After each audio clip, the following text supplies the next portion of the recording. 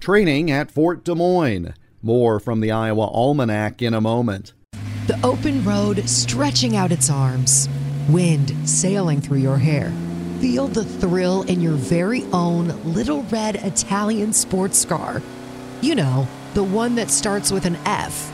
Wow, that's a nice Fiat. Camp Courageous is raffling off a 2013 Fiat 500 Abarth. Get your $25 raffle ticket at campcourageous.org. All proceeds directly impact the mission of Camp Courageous. Get your raffle ticket now at campcourageous.org.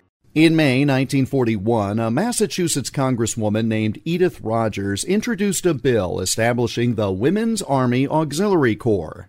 Spurred on by the attack on Pearl Harbor, Congress passed the bill a year later, and on July 20th, 1942, the first WAC trainees arrived at Fort Des Moines.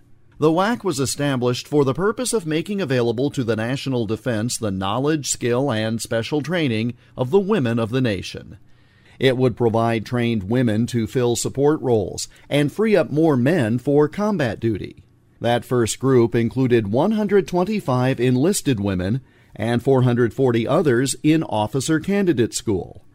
The WAC accepted women between the ages of 21 and 45, and since no one expected women to go into combat, basic training for recruits was different, consisting primarily of marching drills, military customs and courtesies, map reading, and supply and mess management.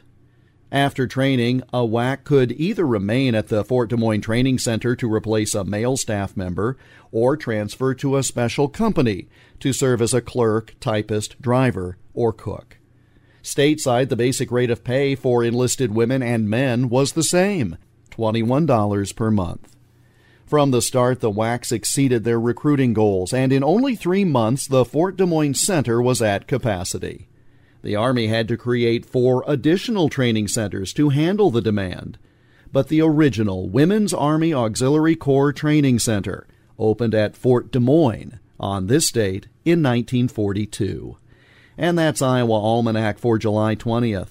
Follow us on Twitter at Iowa Almanac. Until tomorrow, I'm Jeff Stein.